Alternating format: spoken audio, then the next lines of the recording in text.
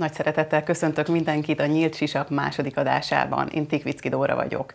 Ma nagy vonalakban lesz szó gazdaságpolitikáról, egészségügyről, a Budaházy-ügyről, és hogyha időnk engedi, akkor kicsit kitekintünk a külpolitika felé is. A vendégeim pedig Schiffer András, volt országgyűlési képviselő és ügyvéd, Juhász Bence, filozófus, civil aktivista, Tóth Máté, a Tibi Atya egyik alapítója, és Szakács Árpád, újságíró, publicista. Köszönöm szépen mindenkinek, hogy elfogadta a meghívást. Kezdjük a Matolcsy üggyel. Ugye a jegybank elnök ismét kritikával illette a kormány gazdaságpolitikáját, és akkor röviden nagy vonalakban, ugye szerintem már 2021-ben elindult a negatív gazdaságpolitikai fordulat, és a legnagyobb hibának a költségvetés elengedését és az álsapkák bevezetését tartja. Erre reagált Varga Mihály pénzügyminiszter és Gulyás Gergely is az elmúlt napokban. Nagyjából ugyanazt mondták, Gulyás Gergely azt mondta, hogy csak olyan kormányzati döntéseket tudok felsorolni, amelyek csökkentették az inflációt. Az inflációnak alapvetően külső okai vannak, és a felelősség egyértelműen a jegybanké. Akkor most kié a felelősség? Máté? Hát ez ilyen kellemes helyzet, mert mindenki tud mutogatni a másikra. Én igazából azt látom, hogy itt elég régóta süllyed a hajó, és mindenki próbálja maga módján menteni igazából az írháját. Én úgy gondolom, hogy igazából főleg az ársapka kérdése volt az, amiről tudták, ez egy nyílt titok, mindenki tudja, hogyha ársapkát vezetnek be, az közép, de hosszú távon inflációhoz fog vezetni, mert a helyettes időtermékek megdrágulnak, illetve az árleszállítás nem történik meg az ársapkák kivezetésekor. Nagyon kényelmes szituáció az, hogy mindig lehet külföldre mutogatni, vagy akár egy másik szituációra. Ugye látszik az, hogy volt itt már háború, Brüsszel, tengeren túli beavatkozás, szankció, tehát mindig lehet valamit találni, most éppen pedig a jegybank elnökre lehet mutogatni. A jegybank elnök meg ugye mutogat a kormányra, tehát felelősségek gyakorlatilag nincsenek, és a magyar társadalom meg pont ezt látja, hogy ne vállaljunk felelősséget semmiért, nincsen senki, aki elviszi a balhét, nincsen senki, aki kiáll, és akkor azt mondja, hogy bocs, mi rontottuk el. Egy normálisabb országban még nehogy Isten le is mondana ilyenkor valaki, felvállalva a teljes felelősséget, nem pedig az van, hogy itt minden megy a maga nevében, vagy a nemében tovább, ugyanúgy, mint hogyha nem történt volna semmi, cserébe kikiált valaki bűnbaknak valamit, ő meg egy másikat fog mondani. És az, hogy mikor kezdődött az infláció és milyen intézkedések voltak itt, azt mindenki tudta, hogy gyakorlatilag a politikai és a gazdasági haszon között kellett választani. A kormány az pedig úgy döntött, hogy a politikai hasznot választja a hosszú távú gazdasági intézkedések helyett, amit mondjuk tényleg fáj és meg kellett volna lépni már sokkal korábban. Cserébe pedig az lett, hogy itt ment az ész nélküli osztogatás ugye a 2022-es választási kampány előtt, meg után is. És hát nem kell nagyon elmutatni, hogy hova jutottunk, elég, hogyha elmegy bárki bevásárolni a boltba, és körbenéz, hogy mi mennyibe kerül a polcokon. Igen, és ugye a kormány külső okokat mond, tehát háború, szankciók, viszont azért Európában élvonalban vagyunk az inflációt tekintve, Bence. Igen, tehát azt én elfogadom egyébként, hogy nyilván vannak ennek az inflációnak külső okai, de azt én hozzátenném, hogy szerintem két nagyon fontos stratégiai hibát vétett a magyar kormány, vagy hát hívhatjuk akár őket állampártnak is.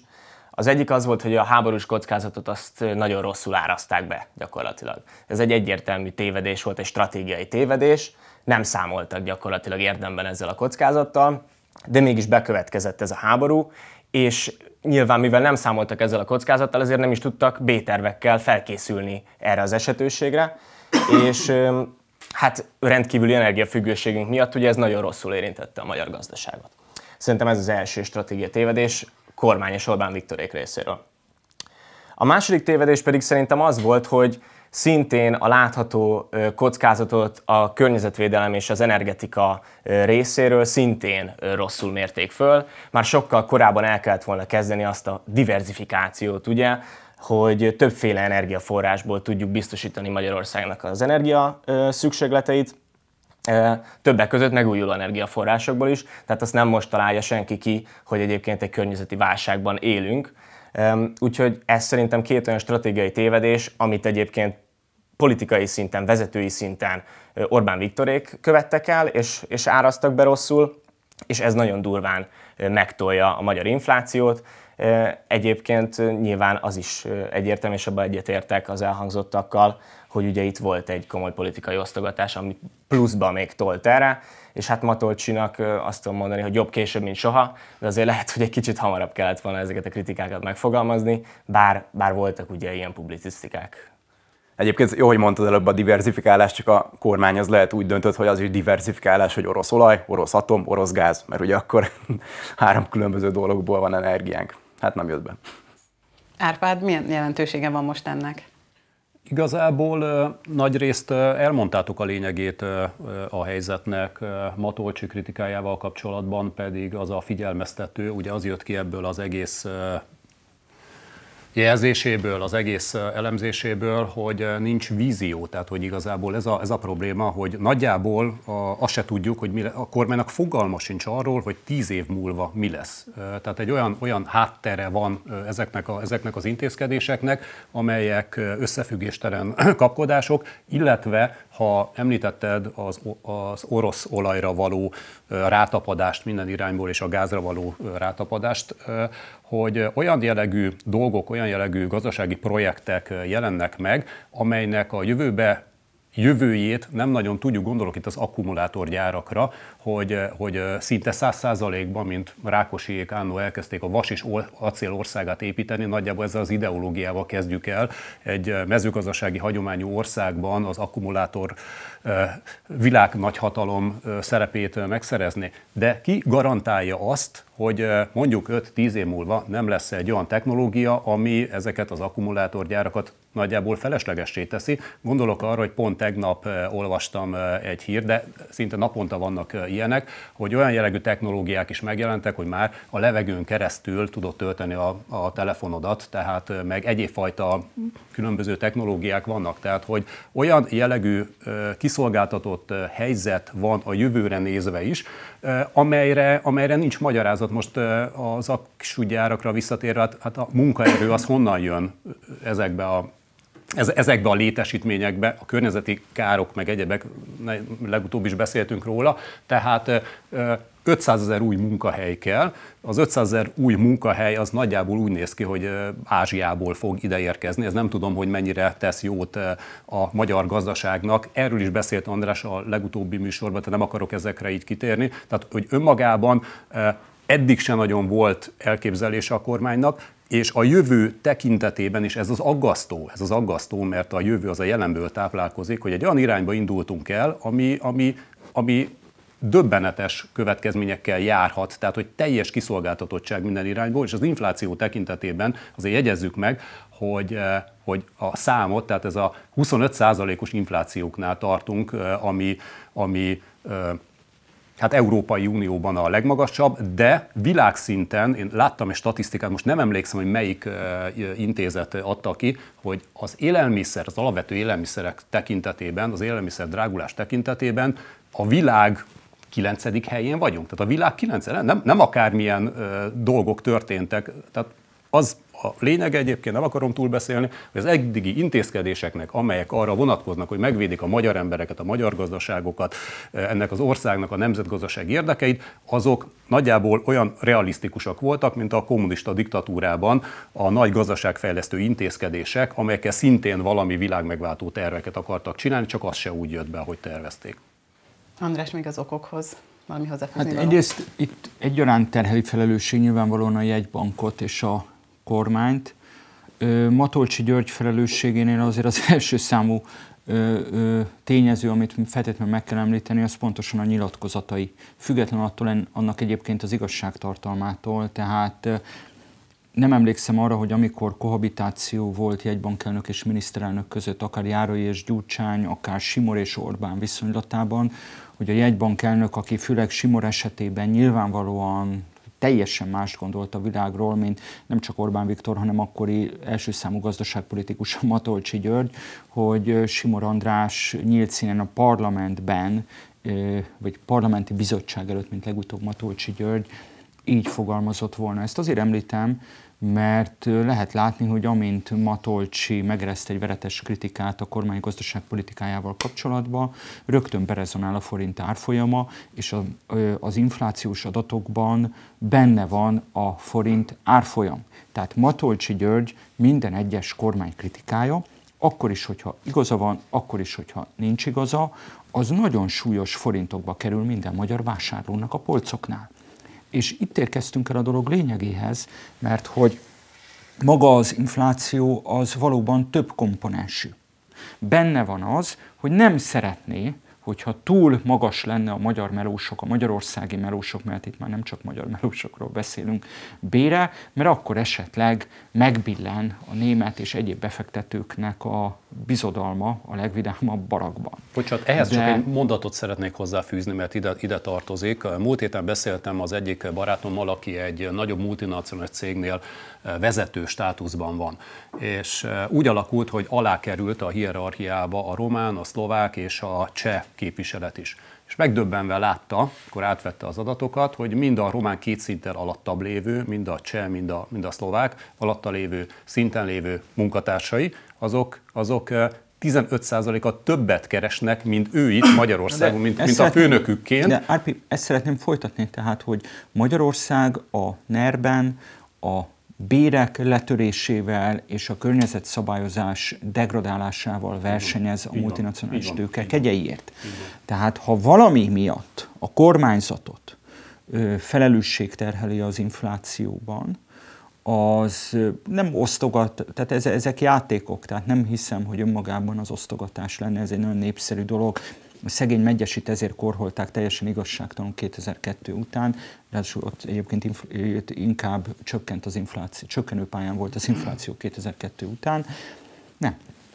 Már a 2020 tavaszi grid lockdown, most pedig a szankciós politika, ez nem egyszerűen egy fátum, ami független Magyarországtól, hanem arra mutat rá, hogy ez a szerencsétlen ország az energiarendszerén, az élelmiszerimportján keresztül és az egész gazdasági szerkezetén keresztül példátlanul erősen kiszolgáltatott a nagy globális ellátóláncoknak. Tehát ahogyan 2020 tavaszán pillanatok alatt alapvető közszükségleti cikkekből hiány lett a boltok polcain, a kormánynak azonnal arra kellett volna fókuszálni a multikabajgatása helyett, hogy hazai, nemzeti tulajdonban lévő termelőkapacitásosokat hív életre. Ezt elmulasztotta.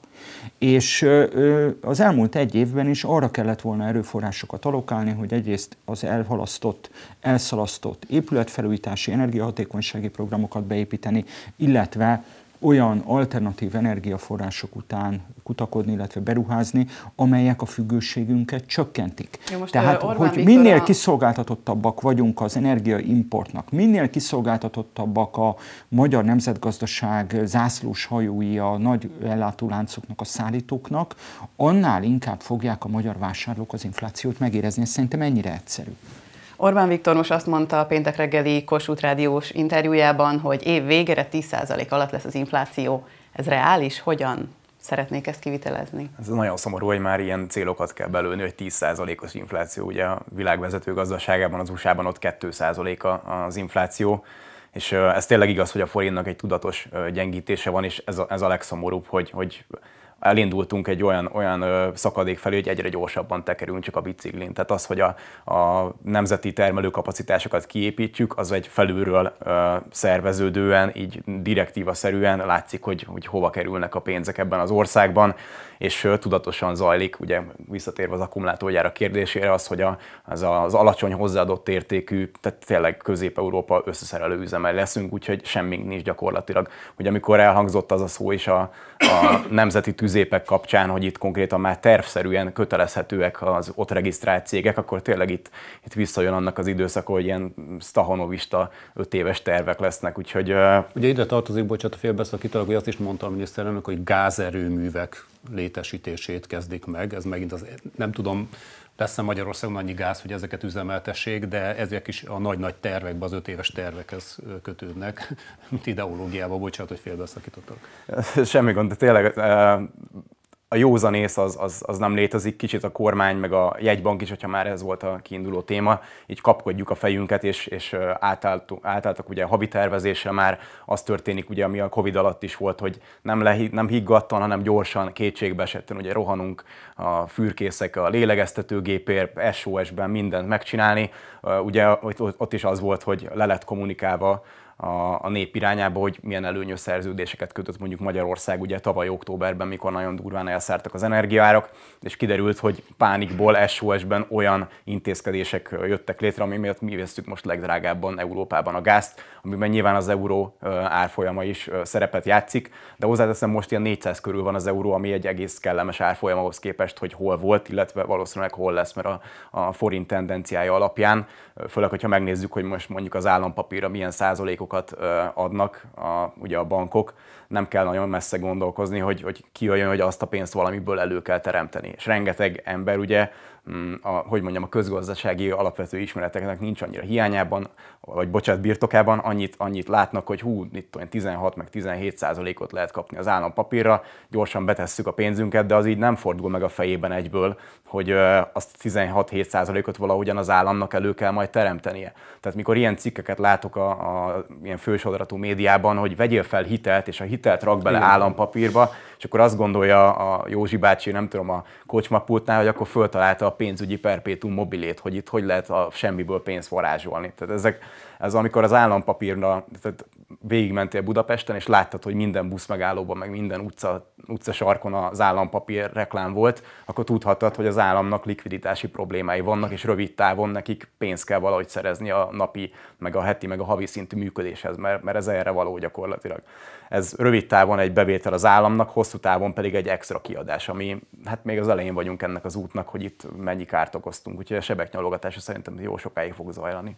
Hogyha már cikkek, igen, akkor volt, nem elhanyagolható médiumok lehozták már, hogy ezért jó nekünk a magas infláció, vagy hogy ezért fog mondjuk bedőlni Horvátország az euró miatt. Nem nagyon tudok egyébként veletek vitatkozni, de annyit még hozzátennék, hogy szerintem amiről itt beszélünk, ez a merjünk kicsik lenni politikája, nem? Tehát, hogy gazdasági értelemben abszolút. Vigyük lefelé a magyar fizetéseket, véletlenül se a hatékonyságban, a hozzáadott értékben próbáljunk versenybe szállni.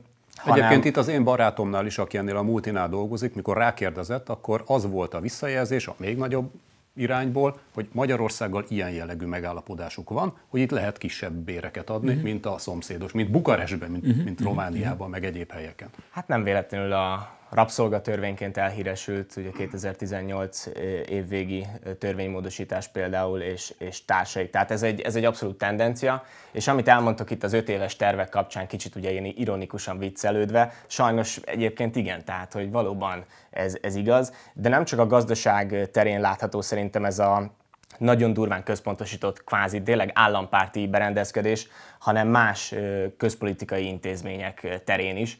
Tehát szerintem ezt a rendszert egyébként nyugodtan nevezhetjük állampártnak, hiszen olyan összefonódás van állami szereplők és állami intézmények, illetve a Fidesz vagy Orbánnak a pártja között, ami szerintem ezt a definíciót... És a gazdasági holdudvar között, igen. És a gazdasági holdudvar között, így van. És hát nem ilyen anekdotákba most nem feltétlenül kell belemenni, de lehet, hogy ti is tudtok mondani az ismeretségi körötökből olyan sztorikat, amikor bekopogtatnak sikeres cégekhez, hogy ne haragudjatok, ezt most szeretnénk megvásárolni.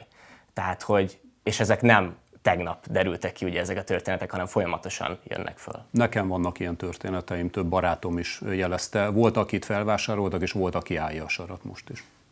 És hát ugye még egy tényezője van, ami egyébként nem feltétlenül van a kormány szándékai ellen az inflációnak, ez pedig az, hogy miután az egész adó, tehát a bevételi oldalnak a sarokpontja az áfa, minél jobban mennek föl az árak, annál több áfa bevétel van. Tehát, hogyha hirtelen luktáltunk az államkasszába, például azért, mert a közszférának az energiaszámlái megsokszorozódtak, ez ténykérdés, és kétségtelen, hogy ez alapvetően tőlünk független döntések, például a szankciós politika következménye, de ez akkor is egy helyzet, ha megindul az infláció, annak van egy olyan pozitív hozadéka az államkassa számára, hogy az áfa bevétel megnő.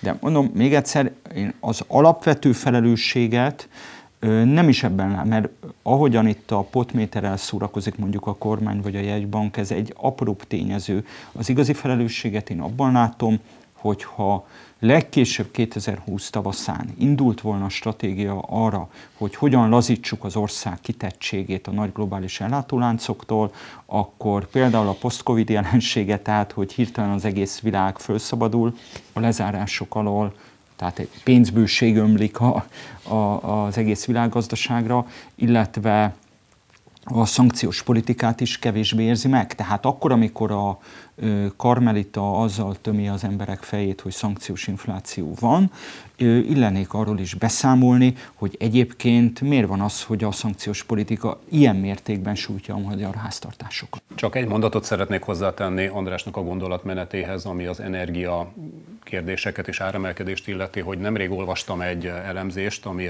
azt vizsgálta, hogy a cégekre milyen hatással volt a közelmúltban ez az esemény, és a kis és magyar közepes vállalkozások szenvedték meg a leginkább ennek a hatását, 2- és 3-szorosára mentek föl a költségeik, és a legkevésbé a multi világot érintette az áremelkedésnek a költsége, hiszen nekik jobb pénzügyi helyzetben vannak, nagyobb bevételeket tudnak generálni, és kvázi hatékonyabban is tudnak ebből kifolyólag működni. Tehát ez is egy ilyen, tehát ezek a folyamatok is a globális világ magyarországi helytartóinak a cégeit erősítette, míg a kis és közepes magyar vállalkozásokat gyengítette. Pontosan, de ezt már 2020 tavasza óta, tehát a Covid óta lehet látni, hogy ezek az úgymond eufémisztikusan világesemények ahhoz vezetnek globálisan is, és sajnálatosan nemzeti szinten is, hogy a gazdagok még gazdagabbak, a szegények még szegényebbek lesznek, tehát a tőke koncentráció csak erősödött az elmúlt 2 évben, és amit említettél azzal kapcsolatban, hogy az élelmiszer áremelkedés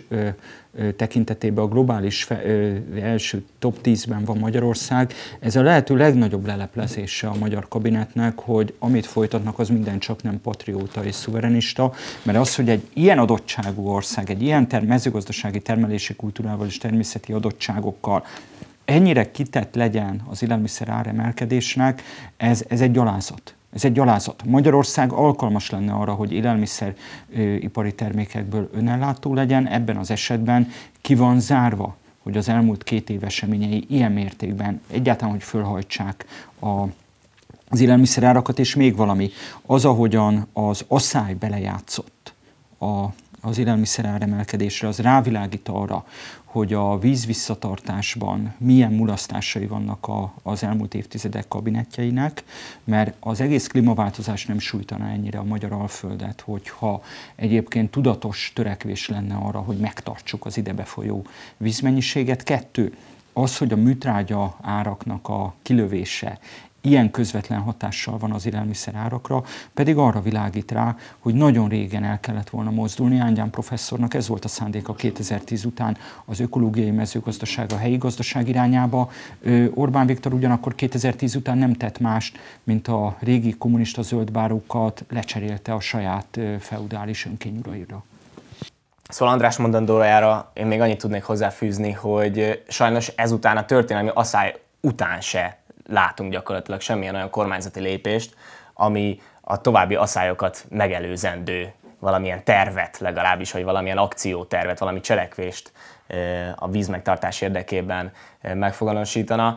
Tehát ez egy totális, gyakorlatilag semmitmondás ebben a témában, és ez már nem csak egy baloldali, vagy liberális, vagy bármilyen mendemonda, hogy környezeti válság van. Tehát, hogy ez most ma Magyarországon, meg múlt időben érinti a magyar gazdákat és a magyar termelést, és hozzájárul a világrekorddel élelmiszer inflációhoz. Tehát, hogy ha erre nem képes reagálni az állampárt, akkor mire szeretne igazán? Oké, csak most van égető probléma, tehát ez a gond, hogy mindig az akut, rögtön fölmerülő 2 hetes problémára kell rohanni, megoldást találni. Most éppen az infláció elleni kétségbe esett küzdelem a probléma, ami napirenden van, és biztos lesz benne, hogy mire újra itt lesz az asszály, majd lesz valami más probléma, ami fontosabb lesz, mint az asszály. Amikor nem tervezünk messzire előre, ugye amikor például akkor látszódott, hogy mennyire sérülékenyek a globális ellátási láncok, mikor ugye az Ever Given Ship a Suezi csatornába bedriftelt, és akkor gyakorlatilag pánikfelvásárlás volt az egész világon, mert nem fog ide érni a Kínából mindenhova, mert ugye onnan gyártanak rengeteg mindent. Emlékszünk, akkor vásárolták fel az összes WC papírt a világon, és az inflációnak is ugye egy fontos oka volt, de pont amit az András mondott korábban is, hogy nem készültünk föl előre. Akkor ugye, hogy mondtuk, hogy milyen jó lett volna 2020-ban kiépíteni a kapacitásokat mondjuk a magyar gyártósoron, akkor éppen a Covid volt a sokkal aktuálisabb probléma, ami miatt kapkodni kellett a fejünket, és ez a gond mindig mindig, hogy volt itt azért 2008-as világválság óta egy 10 év prosperitás, amikor tényleg az egész világgazdaság felfele ment. És akkor kellett volna tartalékokat kiépíteni, akkor kellett volna rengeteg minden gyártókapacitást, energetikai hálózatot, erőműveket csinálni, de akkor meg más dolga volt a kormánynak, ugye mondjuk a NER-nek az egyik kiépítése. De mindig lesz fontosabb dolog. A kormány ígér infláció csökkentést, illetve ígér pedagógus béremelést és az egészségügyi dolgozóknak a bérének a megemelését, nem csak az orvosokról van szó. Ezek így együtt összeférnek? Mert erről is vannak diskurzusok. Árbérspirál, úgy hívják a megfejtést. Egyrészt igen, mert nekem ez a kedvencem, hogy akkor lesz pedagógus béremelés, hogyha kapunk az Európai Uniótól pénzt.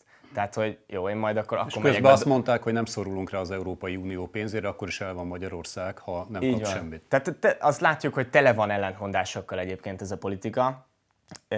És akkor itt tényleg az a kérdés, hogy mikor esik le gyakorlatilag ez a magyar választópolgárok széles rétegének. Leeshet-e egyáltalán a jelenlegi média környezetben, a jelenlegi információs környezetben ez az ellentmondásoknak a tömkelege gyakorlatilag, amiről itt folyamatosan beszélünk a magyar választópolgároknak, és egyébként nekem az az állításom, hogy nem igazán.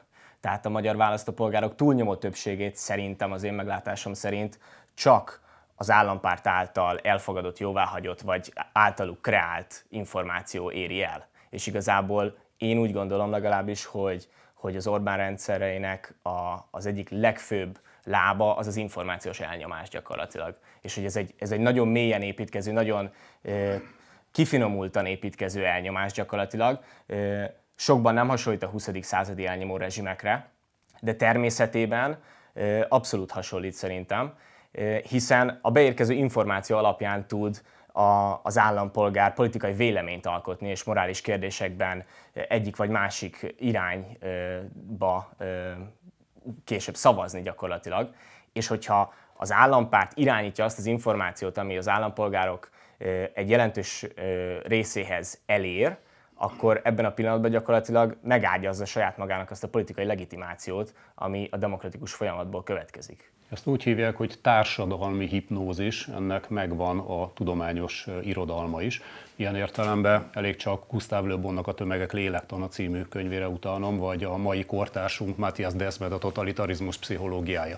Pont ugyanezt írják le, hogy milyen módszerekkel, hogyan lehet egy adott társadalmat konkrétan hipnózisban tartani, és ezen keresztül pedig azt elérni, amit szeretnének, tehát ennek régi irodalma van, de hát maga a manipulációnak is komoly szakirodalma van.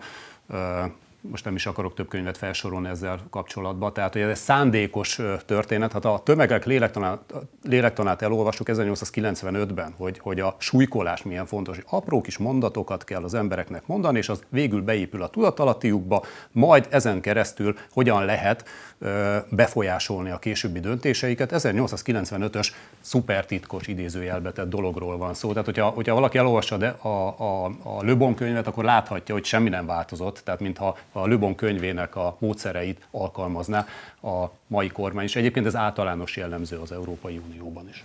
Látom, hogy nagyon nem ért egyet. Hát nagyon nem. Szóval az a kiábrándító hírem van, hogyha valami biztosan stabilizálja a NER-t, az, hogyha vele szembeni alternatíva folyamatosan a saját kudarcait arra fogja, hogy hát igen, itt az állampárt, és akkor lehet még itt a jelzőkkel hergelni egymást. Itt most az történik, hogy 1 és 1,4 millió ember, amelyik az ellenzéki roncsderbinek a kemény magja, április 3-a óta is, minthogyha mi sem történt volna, egymást hergeli, hogy most Rákosihoz, Kádárhoz vagy Hitlerhez hasonlítsuk Orbán Viktort, és hát igen, kedves magyarok, azért jutott nektek Orbán Viktor, mert ti buták vagytok. Igaz, hogy nem tehettek róla, de hát itt Rogán Antal, meg Habony Árpád, meg Orbán Viktor elbutítja az agyatokat. Természetesen én azzal nem kívánok vitatkozni, amit az Árpi elmondott az előbb, ami egy 150 éves tanulság arról, hogy hogyan lehet a mediatizált vagy mediatizálódó társadalmakat irányítani, de az a szomorú észleletem van, hogy addig, amíg Orbán Viktor rendszerével szemben jelentkező alternatívának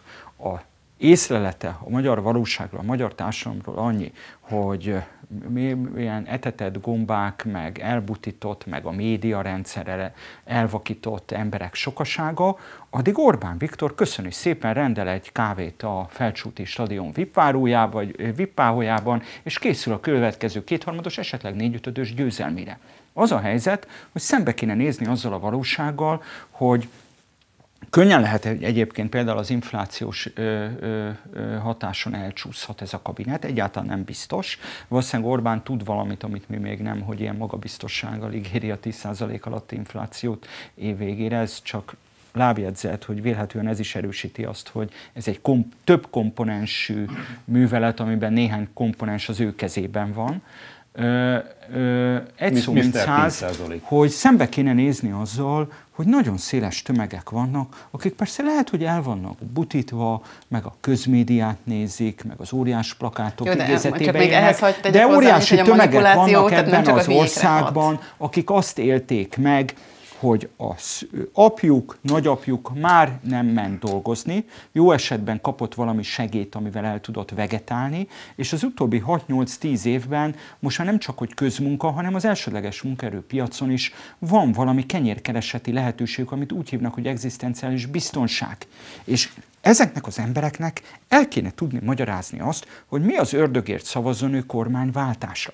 Tehát én csak azt vetném föl, hogy itt a Kunigunda utcai balettjeleneteken, meg a Rogáni áfiumon való szörnyűködésen túl valamit mondani kéne ezeknek az embereknek, akiknek 20 év kilátástalanság után valamilyen biztos egzisztenciájuk lett. Mert az a helyzet, hogy amíg nem ez történik, és csak a szörnyűködés van, addig persze teljesen jogosan lehet kritizálni a kormányt azért, hogy hogyan rohad le a közoktatás.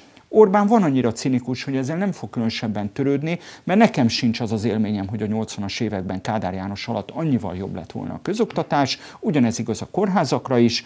Ezernyi okuk lenne arra az embereknek, hogy elküldjék a vérbe ezt a mostani kabinetet miniszterelnökkel és Rogán Antallal az élen, de egyetlen egy okot nem tudnak arra mondani, hogy a velük szemben felálló roncsnerbre bízzák a sorsukat. Ez a helyzet. Ide szeretnék egy példát mondani. Én tavaly nyár elején, talán júniusban az egyik barátom meghívására az egyik Pest megyei településre utaztam el, és Pest megye ugye az egyik legfejlettebb területe Magyarországnak, ha talán nem a legfejlettebb, és voltam már ott többször is korábban, legutoljára egy 6-7 évvel ezelőtt, és hogy mentem az autóval, lementem az autópályáról, majd elindultam a település felé. Olyan útviszonyok voltak, amit én életemben nem láttam. Amúgy elég, ha akár, hogy kimenjünk az ország útjaira, tehát elképesztő állapotok vannak, főleg a közutak tekintetében. Olyan kátyukon keresztül mentem be egy 25 kilométert 40 perc alatt, hogy nagyobb kátyuk voltak, mint az autóm. Beérek a településre, nem akarom kimondani a nevét a településnek, beérek a településre, az a kopottas szegénység, az mint egy ilyen ráült volna erre, az elmaradottság, és nem rossz értelemben mondom, ezt nem megbélyegző módon szeretném ezt az egészet felsorolni, vagy ide idézni. Tehát látszott, hogy ott nem, hogy megállt az idő, 6-7 évvel korábbhoz képest, ahogy én ott jártam, hanem itt valami szörnyű visszafejlődés történt. És megérkezem barátomhoz, mondom, te mi történt itt? Hát ez nem ismerek rá erre a településre. Ez van, hát a fiatalok azok elmentek mind külföldre dolgozni, az öregek vannak itt, és teljes lemaradottság és pusztulás van a környéken. És azt mondta, hogy még szerencsém volt azon az úton, mert volt, akinek 2 autódefektje is volt befelé a 20 kilométeren. Most hazajöttem, és megnéztem, hogy a településen a választások után volt, hogy mennyit kapott a Fidesz. 70%-ot kapott a Fidesz, tehát ezek az emberek, akik ezen a településen élnek, nagyjából 100%-os sokkal rosszabbul érnek, de a legnépnyúzóbb Gyurcsány, nem tudom milyen MSZP világban, sokkal rosszabbul, kevesebbet ér a nyugdíjuk, rosszabbak az életkörülményeik, látszik az egész település arculatán, hogy valami roncstelep az egész település, megrázó volt egyébként, és igen, amit András mondott, hogy nincs alternatíva, nincs B-változat erre az egészre, hogy inkább a biztosra megy. Egyébként ez a társadalmi hipnózisnak vagy pszichózisban tartásnak az egyik módszere, hogy nehogy más valamit válasz, mert a másik bizonytalan, ebbe is komoly munka van. Persze. Ez csak egy példa arra, hogy de én tavaly voltam Duró Dóra képviselő asszonnyal egy országjáró körúton, Baranyától Kelet-Magyarországon is olyan helyeken jártam, ami megrázó, pedig én hozzá vagyok szokva azért a kemény dolgokhoz, meg kemény helyzetekhez. Tehát, hogy olyan világ van, olyan lecsúszott helyek vannak, amik és társadalmi pszichózisban tartott emberek, akik tényleg döntően amiatt, mert nincs alternatíva. Tehát, hogy Andrást szeretném alátámasztani, hogy igen, ez az ellenzéki vonal, ami a balliberális tömbben jött össze, az tényleg használhatatlan minden értelemben, és igazából fel se fogják, hogy ők kik, vagy mit kellene csinálni. Pontosabban Árpi, én csak arra csatlakoztam rá, bocs, hogyha picit hosszabb voltam, hogy amikor a saját, nem állítom, hogy túl széles médiaterüket és megszólalási lehetőséget, azzal tömítik el, amit az előbb is hallottunk, tehát amikor a politika, a hatalom, most a hatalom alatt még az ellenzéket is értem, tehát akik bent vannak a parlamentben és ezért pénzt kapnak, saját magával foglalkozik. Földön fetreng a Kunigunda utca másik végében, stb. Tehát azzal, hogy milyen médiaviszonyok vannak, és a többi, azzal elveszi az időt attól, hogy azzal foglalkozzon, ami a magyar valóság, ami az emberek életét, vágyait, bizonytalanságérzéseit jelenti. Tehát ez egy nagyon komoly tanulsága lett volna a megelőző 4 évnek, ezt a tanulságot sajnos módon nem vonták le. Én itt részben vitatkoznék egyébként. Nem eltagadva azt, hogy az Orbán kormánynak, ahogy hallottuk is, ugye részben globális folyamatok miatt, részben pedig a helyes válságkezelés miatt, 2008-as válságnak a kezelése miatt, itt majdnem egy évtizedes gyakorlatilag felfelé ívelő gazdasági fejlődésről beszélünk. Nem eltagadva ennek a hozadékát, nem eltagadva azt, hogy ez hány munkahelyet teremtett. De említetted, András, hogy nincs az a benyomásod, hogy az 1980-as években mondjuk jobb lett volna bármivel is az oktatás, mint ma. Csak az a helyzet, hogy nem 1980 van, hanem 2023 van, rengeteget változott a világunk, tehát hogy felfoghatatlanul más világban élünk egyébként, például a digitalizáció miatt, tehát én szerintem nem lehet összemérni az 1980-as vagy a rendszerváltás előtti. Senki nem mérte össze, nem sikerült megérteni, amit mondtam. Nem összemértem, arra próbáltam utalni, hogy amíg mondjuk az infláció tekintetében, élelmiszerárak tekintetében lehet mutogatni egy kormánynak arra, hogy ekkor alacsonyabb volt, akkor magasabb volt. A magyar kórházak, iskolák állapotával kapcsolatban senkinek nincs az az élménye, hogy Gyurcsány alatt, Antall alatt vagy Kádár alatt jobb lett volna. Ennyit állítottam. Én ezt elfogadom, és aláírom, szerintem is így van. Én csak annyit mondok, hogy ez az összehasonlítás azért nem áll meg, mert időközben egyébként rengeteget kellett volna fejlődni. Nem sikerült megérteni, nem összehasonlítottam, arra próbáltam rávilágítani, hogy az Orbáni, Rogáni cinizmus pontosan kalkulál azzal, hogy ugyan az emberek háborognak a kórházi ellátás miatt, nincsenek ápolónők ebben az országban, szégyenletes, ahogyan az egészségügyi nem az orvosokkal, az egészségügyi szakdolgozókkal elbánt a kabinet az elmúlt 2 évben, háborognak az iskola miatt, csak az a helyzet, hogy nincs az az összehasonlítási alap, ami miatt ez önmagában romba dönteni a kormány elfogadottságát. Ennyit állítottam. Jó, még annyit hozzátennék, hogy azért az, hogy a politikai kommunikáció és manipuláció kicsit nyitottabb legyen és felismerjük, az nem csak a baloldalnak a privilégium, vagy nem csak nekik lenne jó, hanem azoknak is, akik mondjuk baloldal nincs Magyarországon. Jó, hát mindegy az ellenzéknek, hanem az is, hogy akkor tudjuk pontosan, hogy mi történik ebben az országban. Tehát, hogy azért szerintem ez sokkal fontosabb ennél. Kinek áll érdekében egy tájékozott és ugye a világ dolgaival tisztában lévő öntudatos nép, senkinek az a baj. De ez globálisan persze, nem érdekel. Persze, ez globálisan így van, de azért ez fontos, és minél többet nézzük meg, hogy a járványkezeléssel kapcsolatban hogyan dugították el globális értelemben a csatornákat. Ugye? Tehát az, hogy laborszökevény az a nyavajás vírus, ezt, hogyha leírtad 2020 tavaszán, azonnal kitiltottak minden felületről. Most már az amerikai kormányzati kommunikáció megpendíti, hogy hát valószínűleg laborszökevény. Természetesen nekik semmi közük hozzá, nyilván nem is gondolhatunk végül csak ilyenre. Azt a labort finanszírozták. Persze, az teljesen véletlen, Árpi, az teljesen véletlen, meg hogy a Clinton Foundationnek is volt valami köze ahhoz a labor, ez teljesen véletlen.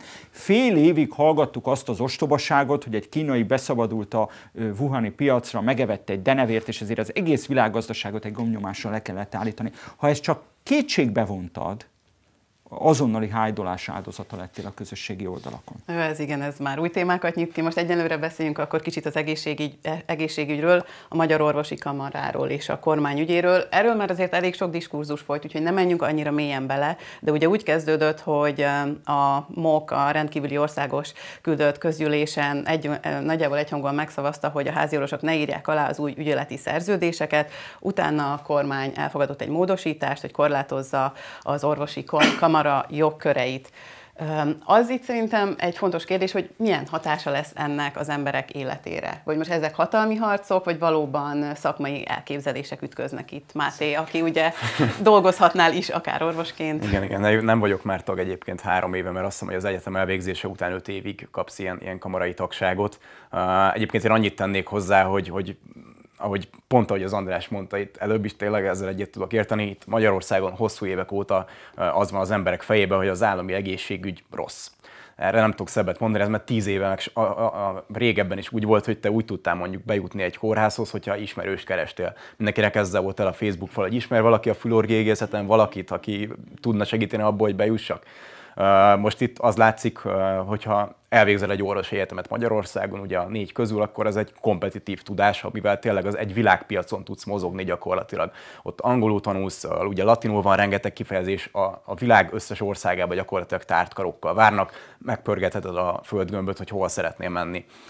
És igen, elvándorolnak innen főleg az orvosok, tehát amikor én végeztem a sotén, már akkor is a magyar évfolyamnak a fele mondta azt ott, hogy akkor ő szeretne külföldre menni. Ugye ez ilyen kicsit daydreaming, valószínűleg nem ment ki a fele, de azt is fontos tudni, hogy például a magyar oktatásban rengeteg külföldi orvos érkezik ide tanulni, és ők mennek el tovább a világban. Most pedig az zajlik, ami látszódik is, hogy nincs elég orvos, ugye a házi orvosi praxisoknak a nagyon nagy része az betöltetlen van, hogy nem tudom hány falut kell ellátni egy praxissal, és akkor jut mondjuk napi 2 óra egy 1500 fős falura, és most itt megint az zajlik, hogy van egy probléma, amit alulról kéne megoldani. Úgy kéne megoldani, hogy rendezve van az orvosok, az egészségügyi szakdolgozók, a minden ilyen egészségügyi kisegítő személyzetnek gyakorlatilag a fizetése, hogy ez egy vonzó alternatív legyen, egy vonzó életpályamodell, hogy oda szeressen menni dolgozni.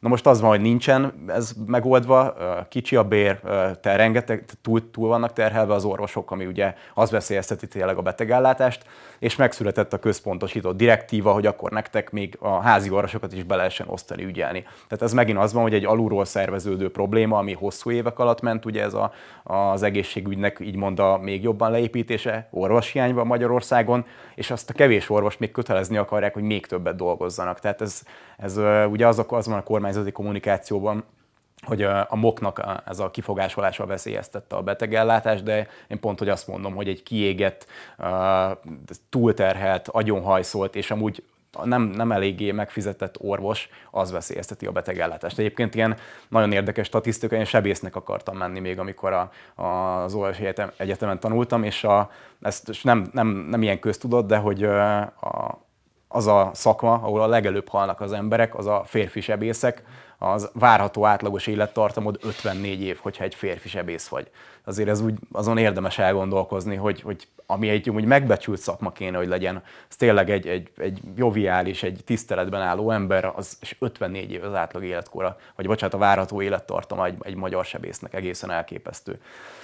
De ahogy mondom, még egyszer András tudok visszautalni, tényleg ez van, hogy sose volt itt az az élmény, hogy itt ilyen szuperkórházak vannak, és akkor nem tudom, mintha ki lennél a robotsebésszel, meg tényleg, mintha valami filmbe csöppentél volna bele valami sci-fibe, és olyan lenne a kórház, itt mindig az volt, hogy ez mindig is ilyen volt, most már úgyis ilyen marad. És a másik példa, meg bocsánat, ez az utolsó gondolat, ami ugye a magánegészségügy kérdése. Magamon is látom, hogy az elmúlt 2 évben már, amikor valami problémám volt, reflexből a magánegészségügy ugrott föl, hogy akkor inkább oda menjek, mert tényleg szívás állami egészségügyben, de szívás volt 20 éve is odafordulni valamilyen problémához. Pont ide tartozik az egyik barátomnak olyan problémát állapítottak meg, ami bőrákgyanúra vallott. Nagyon veszélyes, ilyenkor azonnal orvoshoz kell menni. És továbbított a házi orvos a Székesfehérvárra, ahol 6 hónap múlva kapott időpontot. Úgyhogy azonnal elment természetesen magánorvosod, de számtalan ilyen példa van, csak ez egy ilyen friss 2 hetes emlék. És ide tartozik, hogyha tehát ha van nemzetstratégiai vonal, alap, ami a jövőre mutat, ami fontos a mai életünk szempontjából, ugye az egyik az a demográfia, most erre ne térjünk, ez összeomlás határán van, vagy összeomlott a demográfia. 2 az egészségügy, 3 az oktatás. Vannak még más részek is, csak ezeket emelném ki, azért az egészségügyet és az oktatást, mert ennek a kormányzat által elhelyezett rész az hol van? A belügyminisztériumban. Pintér Sándor alatt. Hát ez röhely egyébként, tehát ez röhely, tehát ilyen a világon sehol nincsen, mint egy ilyen fontosság, hogy akkor berakjuk ott a nagy semmibe. Eddig is, tehát maga az emmiként működő rendszerben is, maga az irányítása, meg az egész koordinálása, meg minden, tehát egy szakmai területre való odafigyelés nagyjából kevés az, hogy egy nagy-nagy rendszerbe beleraksz mindent. Egyébként a miniszterelnöknek volt mindig a fantazmagória, hogy egy nagy rendszerbe berakunk mindent, és akkor majd onnan irányítunk, semmi nem működött, és igazából ezeknek, tehát van ennek is egy múltja visszafelé, aminek politikailag is nyomon követhető, hogy miként és milyen módszerekkel voltak ezek a területek eddig irányítva.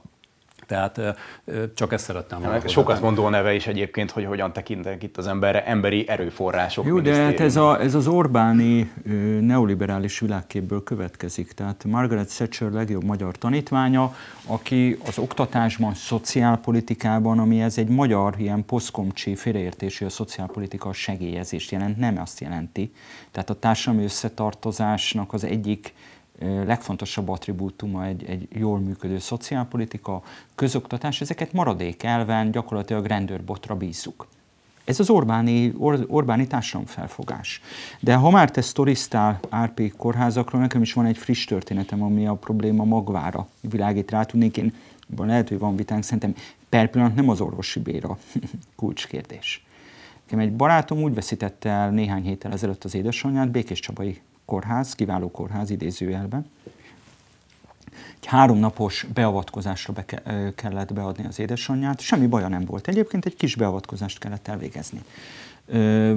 Kilométereket sétált a néni még pár héttel korábban. Amint befogadta az intézmény, rögtön teleszedálták annyi nyugtatóval, amennyit a szervezete még soha nem látott. Elvégezték a beavatkozást, pár nap múlva gondolom így szólt a kórház belső protokollja, minden átmenet nélkül leszették a nyugtatókról, amihez a szervezet addigra addiktívá vált. Soha többé nem tért tudatához, erre biztos, ami fix le is kötözték. Ennek a vége ugye felfekvések, tüdőgyulladás és a halál. Mindez arra visszavezethető egy ilyen kórházban, mint a Békéscsabai, hogy nincsen kellő számú szakasszisztencia, ez nem orvos kérdése, nincsenek ápolók, akik a betegekkel... 10 000 ápoló hiányzik. Pontosan, Árpi, erről van szó.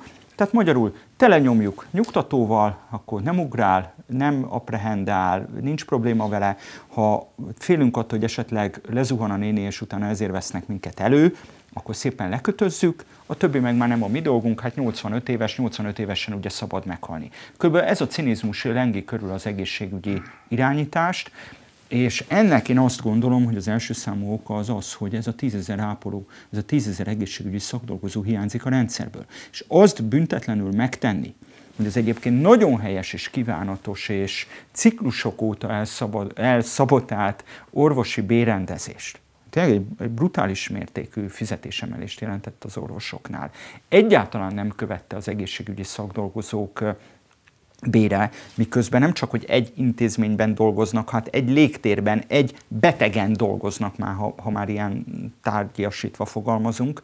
Ez egyszerűen megengedhetetlen. Ez megengedhetetlen, és ez ember életekbe kerül.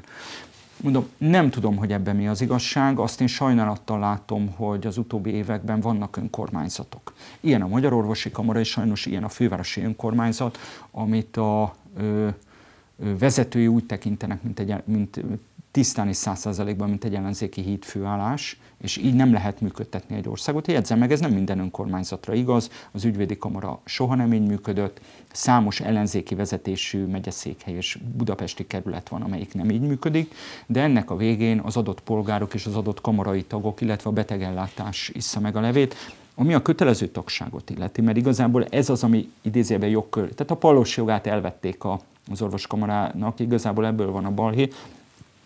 Csak annyit szeretnék mondani, hogy ezen valójában a konzervatív érzületű állampolgároknak kéne a legjobban felháborodni. Ugye Gyurcsányék szüntették meg a kötelező kamarai tagságot, a NER állította vissza. Vélhetően azért állította vissza, mert egy konzervatív társadalom felfogásba, sőt, főleg most, amikor ugye itt a globalisták térnyerése ellen harcol elvileg a kormány, annak egy fontos eleme lenne az, hogy a hivatásrendek becsületét, a szakmai szolidaritást állítsuk helyre, annak a kiinduló pontja az pont a kamarai rendszer, tehát hogy azok a szakmai szokások be legyenek tartva és tartatva, amik egyébként egy összetartó társadalomnak egy konzervatív felfogás mellett nélkülözhetetlen elemei. Tehát az a paradox helyzet áll megint elő, hogy a Fidesz úgy folytat harcot, hogy közben ő maga konfrontálódik mindenféle konzervatív politikai iránnyal. Ugyanígy lehet ugyanebbe a sorba illeszkedik az is, ahogyan a közoktatást lezülleszti, mert teljesen fölösleges kultúrkampot folytatni azért, hogy most Vas Albertből, meg Nyírő Józsefből hogy lehet többet tanítani a diákoknak, amikor nincs, aki ezt megtanítsa. És nincs olyan környezet a közoktatásban, hogy egyáltalán a diákok befogadóak legyenek, nem csak Vasra, Nyírőre, de akár Petőfire, meg Aranyra is. Bocsánat, szerintem a Magyar Orvosi Kamara egyébként nem ellenzéki testületként gondol magára, vagy úgy lép föl, hanem a saját vélt vagy valós érdekeit próbálja érvényesíteni. Csak ezt vetíti rá a média, amit Máté elmondott. Az egy más kérdés, hogy a média mit vetít rá, de szerintem ezt a nézetet kár osztanunk, mert arról nem tehet az orvosi kamara, hogy az ő vélt érdekeik, azok egyébként szembe mennek a kormánynak a politikájával. Hát elmondta Máté elég jó rálátással szerintem, hogy milyen problémák vannak, illetve András, a te történeted is ugye ezt támasztja, tragikus történeted is ezt támasztja alá. Tehát én ezt nem húznám össze, ezt a két kategóriát, attól még, hogy valamilyen önkormányzati szervnek az érdeke, a szembe megy a kormányzatéval, attól még az nem egy ellenzéki bármilyen szerv, vagy nem lép be a pártpolitizálásba, hanem a saját funkcióját, azt a funkciót tölti be gyakorlatilag, amit szerintem legalábbis neki kellene. Tehát miért ne lehetne az orvosi kamara egy érdekérvényesítő szerv, hiszen kapcsolatban van a törvényhozással, a végrehajtással, és tagjai neki az érintettek. Lehet, hogy ezt közjogilag majd te tudod árnyalni. Nem közjogilag, a tényekkel lehet árnyalni. Tehát a helyzet az, hogy egy kamara, mint köztestület, az nem szakszervezet, ez két külön kávéház. Tehát ha igaz, nem tudom, hogy igaz-e, mert azért a lakály médiának megszorításokkal szeretek én is hitelt adni, de ha igaz az, hogy az orvosi kamara nem csak így kommunikációsan állt bele az ügyeleti szerződésekbe, hanem még fenyítette is az orvosokat, akik ezeket az ügyeleti szerződéseket alá akarják írni. Hát most túl azon, hogy ez fölvet azért törvényességi kérdéseket, de kétségtelen, hogy egy olyan szintű konfrontáció, ahol már az orvosok hivatásával, illetve a betegellátásával játszik a két fél, tehát a kormány és a kamara. De ugye pontosan ez az a dolog, amire egyelőre nincsen bizonyítékunk. Nem tudom, még egyszer, tehát az, hogy a kamarának erős ellenvetése van egy miniszteri döntéssel vagy egy törvénnyel szemben, ez teljesen normális. Ez a dolga.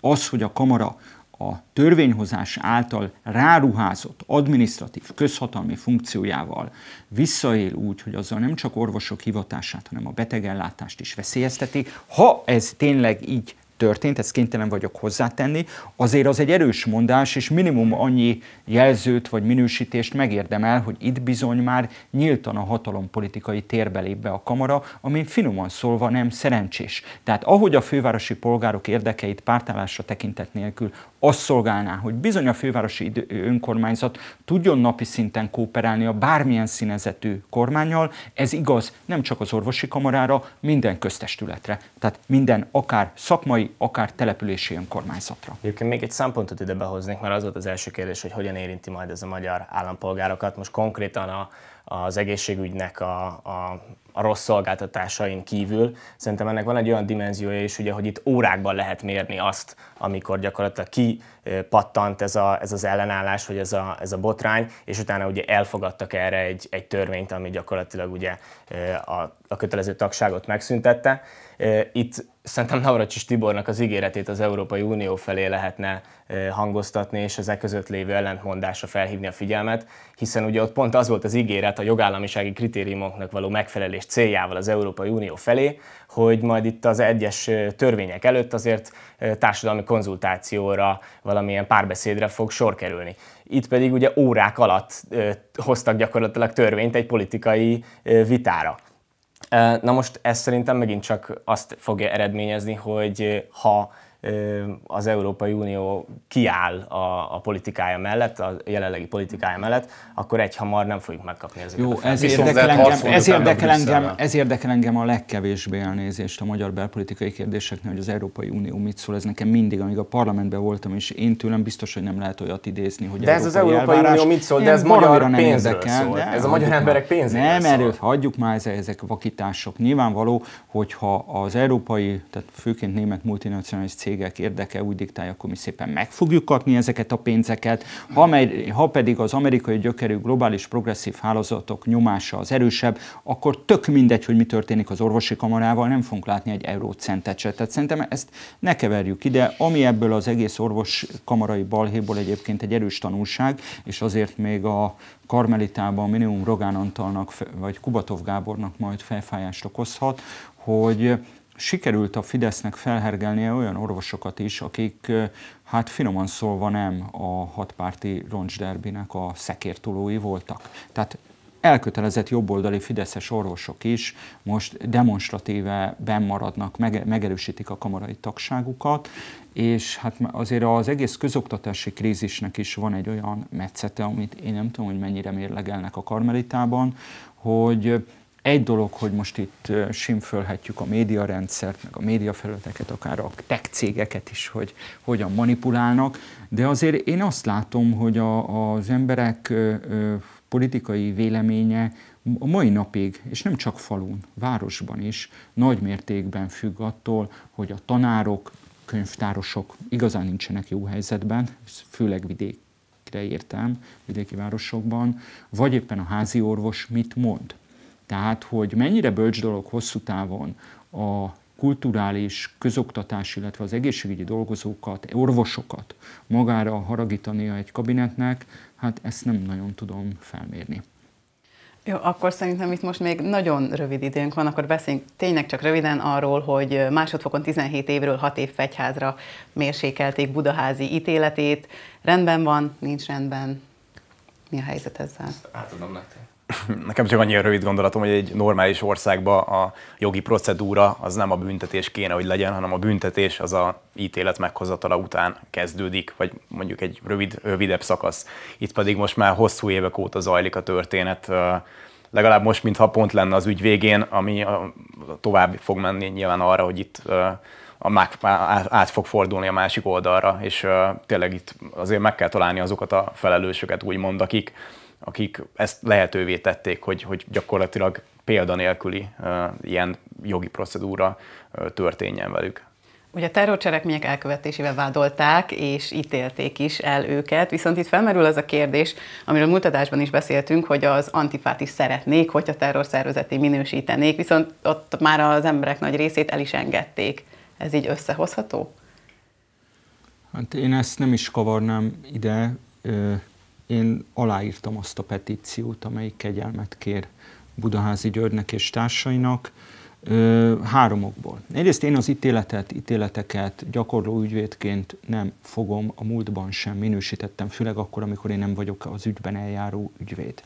Nem, tehát, hogy mondjam, ez nekem nem fér bele, és egyébként én hivatásos politikusként is tartózkodtam attól, akkor is, amikor szünetelt az ügyvédi praxisom, hogy konkrét bírákat, bírói ítéleteket minősítsek. Ugyanakkor a kegyelemnek minden demokratikus társadalomban, a kegyelmi jogkörnek pont az a funkciója, hogy hát a jogállamnak van egy olyan kellemetlen, de szükséges velejárója, hogy a jog és az erkölcs nem mindig van fedésben. És hogyha egy égető feszültség keletkezik a jog és az erkölcs között, akkor erre van a kegyelmi jogköre az államfőnek, uralkodónak, köztársasági elnöknek, hol miként hívják ezt. Ezt más európai demokráciákban is szoktak kegyelmet gyakorolni. Itt 3 okból van egy súlyos feszültség. Az egyik az elhúzódás. Tehát egy 16 évvel ezelőtti cselekmény miatt először 16 évre ítélték Budaházy Györgyöt, most ezt csökkentették. Tehát az könnyű belátni, ez nem kell jogi diploma, épp erkölcsi érzékkel, hogy önmagában egy 16 éves procedúra, sajnos egy posztkommunista örökség, hogy nálunk még mindig az előzetes letartóztatás egy előrehozott büntetés. Az időszak jelentékeny részét már szabadságkorlátozással sújtva töltötték ezek az emberek. Bőven a penitenciát letöltötték. Bőven megbűnhődtek. Tehát ha csak a procedúrát nézzük, amit ezek az emberek és a családjaik, a gyerekeik, gyakorlatilag egy gyerek fölnőtt ennyi idő alatt kénytelenek voltak elszenvedni, ez már önmagában egy annyi idő, amivel bőven megbűnhődték azt, amit adott esetben ténylegesen elkövettek. 2. Ez a terrorcselekményé minősítés. Mondom még egyszer, én főleg jogerős bírói ítéleteket nem kívánok kommentálni, főleg úgy, hogy az ügy minden ágát, bogát, ami a bírót erre sarkalta, nem ismerem, nem ismerhetem. De éppen a cselekmény óta eltelt időben annyiféle nagyon súlyos és az egész kontinenst megrázó terrorcselekmény történt Európában, hogy még ha jogosan is minősít egy bírói testület, egy magyar bírói testület egy 2007-es, azt hiszem, 2007-es cselekményt terrorcselekménynek, azért az eltelt idő alatt ez a fogalom annyira átszíneződött és annyira más jelentést kapott, hogy ezt a feszültséget illendő lenne a kegyelmi jogkör gyakorlásával Novák Katalin elnökasszonynak helyreállítania. Harmadrészt pedig az, amit Budaházyék tettek, vagy amivel vádolták őket, az abba a politikai krízisbe illeszkedett bele, amit a 2006. szeptember 17-i elkurtuk-díj okozott, és ami abból következik. Tehát a magyar társadalmon belül egy folyamatosan az elmaradt elszámoltatás miatt egy égető feszültség, hogy a 2006-os rendőrterror felelőseit valójában nem derítették fel, szabadon lehet garázdálkodni úgy a magyar állam nevében egyenruhásoknak, hogy gyakorlatilag az, hogy valójában ez honnan eredt, ez a rendőri állami magatartás, ez az állami visszaélés nem lett kivizsgálva. Itt megint van egy feszültség, ha lett volna elszámoltatás 2010 után, amit a Fidesz elszabotált, akkor egészen más fénytörésbe kerülne Budaházyék cselekedete, vagy nem cselekedete, mit tudom én. Ezzel együtt is nekem is az a véleményem, hogy természetesen akár antifák, akár magyar, hogy hívták, milyen mozgalom, amit rájuk húztak, mit tudom én, tehát ez a Budaházyék köre, tök mindegy, mit tudom én, valakik lerohannak embereket és agyba főbe vernek, azért büntetés jár. Azért büntetés jár. Egyébként ide tartozik, ha már az elszámoltatást említetted, nekem valamikor írtam is róla, 2 név jutott eszembe 2006-os időszak kapcsán. Én azt nem mondom most, hogy ez az ember, akinek a nevét most kimondom, az most főfelelős ezen a téren, de Jenei Zoltánnak hívják, és 2006-ban ő belügyi helyettes államtitkár volt, ő tartotta a kapcsolatot a rendőrség és a különböző szervek között. Az viszont egészen biztos, hogy 2010-ben tanúként megkérdezhették volna, mert eléggé sok fontos információja volt a 2006-os eseményekről, amiről elmaradt az elszámoltatás. Ugye mi történt ezzel a Jenei Zoltánnal 2010-ben? Tanúként való meghallgatás, vagy bármilyen egyéb informális, vagy hivatalos eljárás, vagy akármilyen forma ellen. Az történt, hogy 2010-ben alkalmazta ezt a Magyar Nemzeti Keresztény-Konzervatív Belügyminisztérium, ezt az embert, többfajta állást kapott, majd később a kormányzati különböző infrastrukturális ügyekbe, például a informatikai fejlesztések terén, kormányzati informatikai fejlesztések, nem akármilyen hely, ott volt vezérigazgató helyettes. Most a dátumokat nem biztos, hogy pontosan, régen foglalkoztam ezzel a kérdéssel, talán 2015-ben, ha jól emlékszem, a Balogh Zoltán, fideszes Balogh Zoltán miniszter kinevezte a Pécsi Tudományegyetem rektorává, és most fordul még egy kicsit a kocka.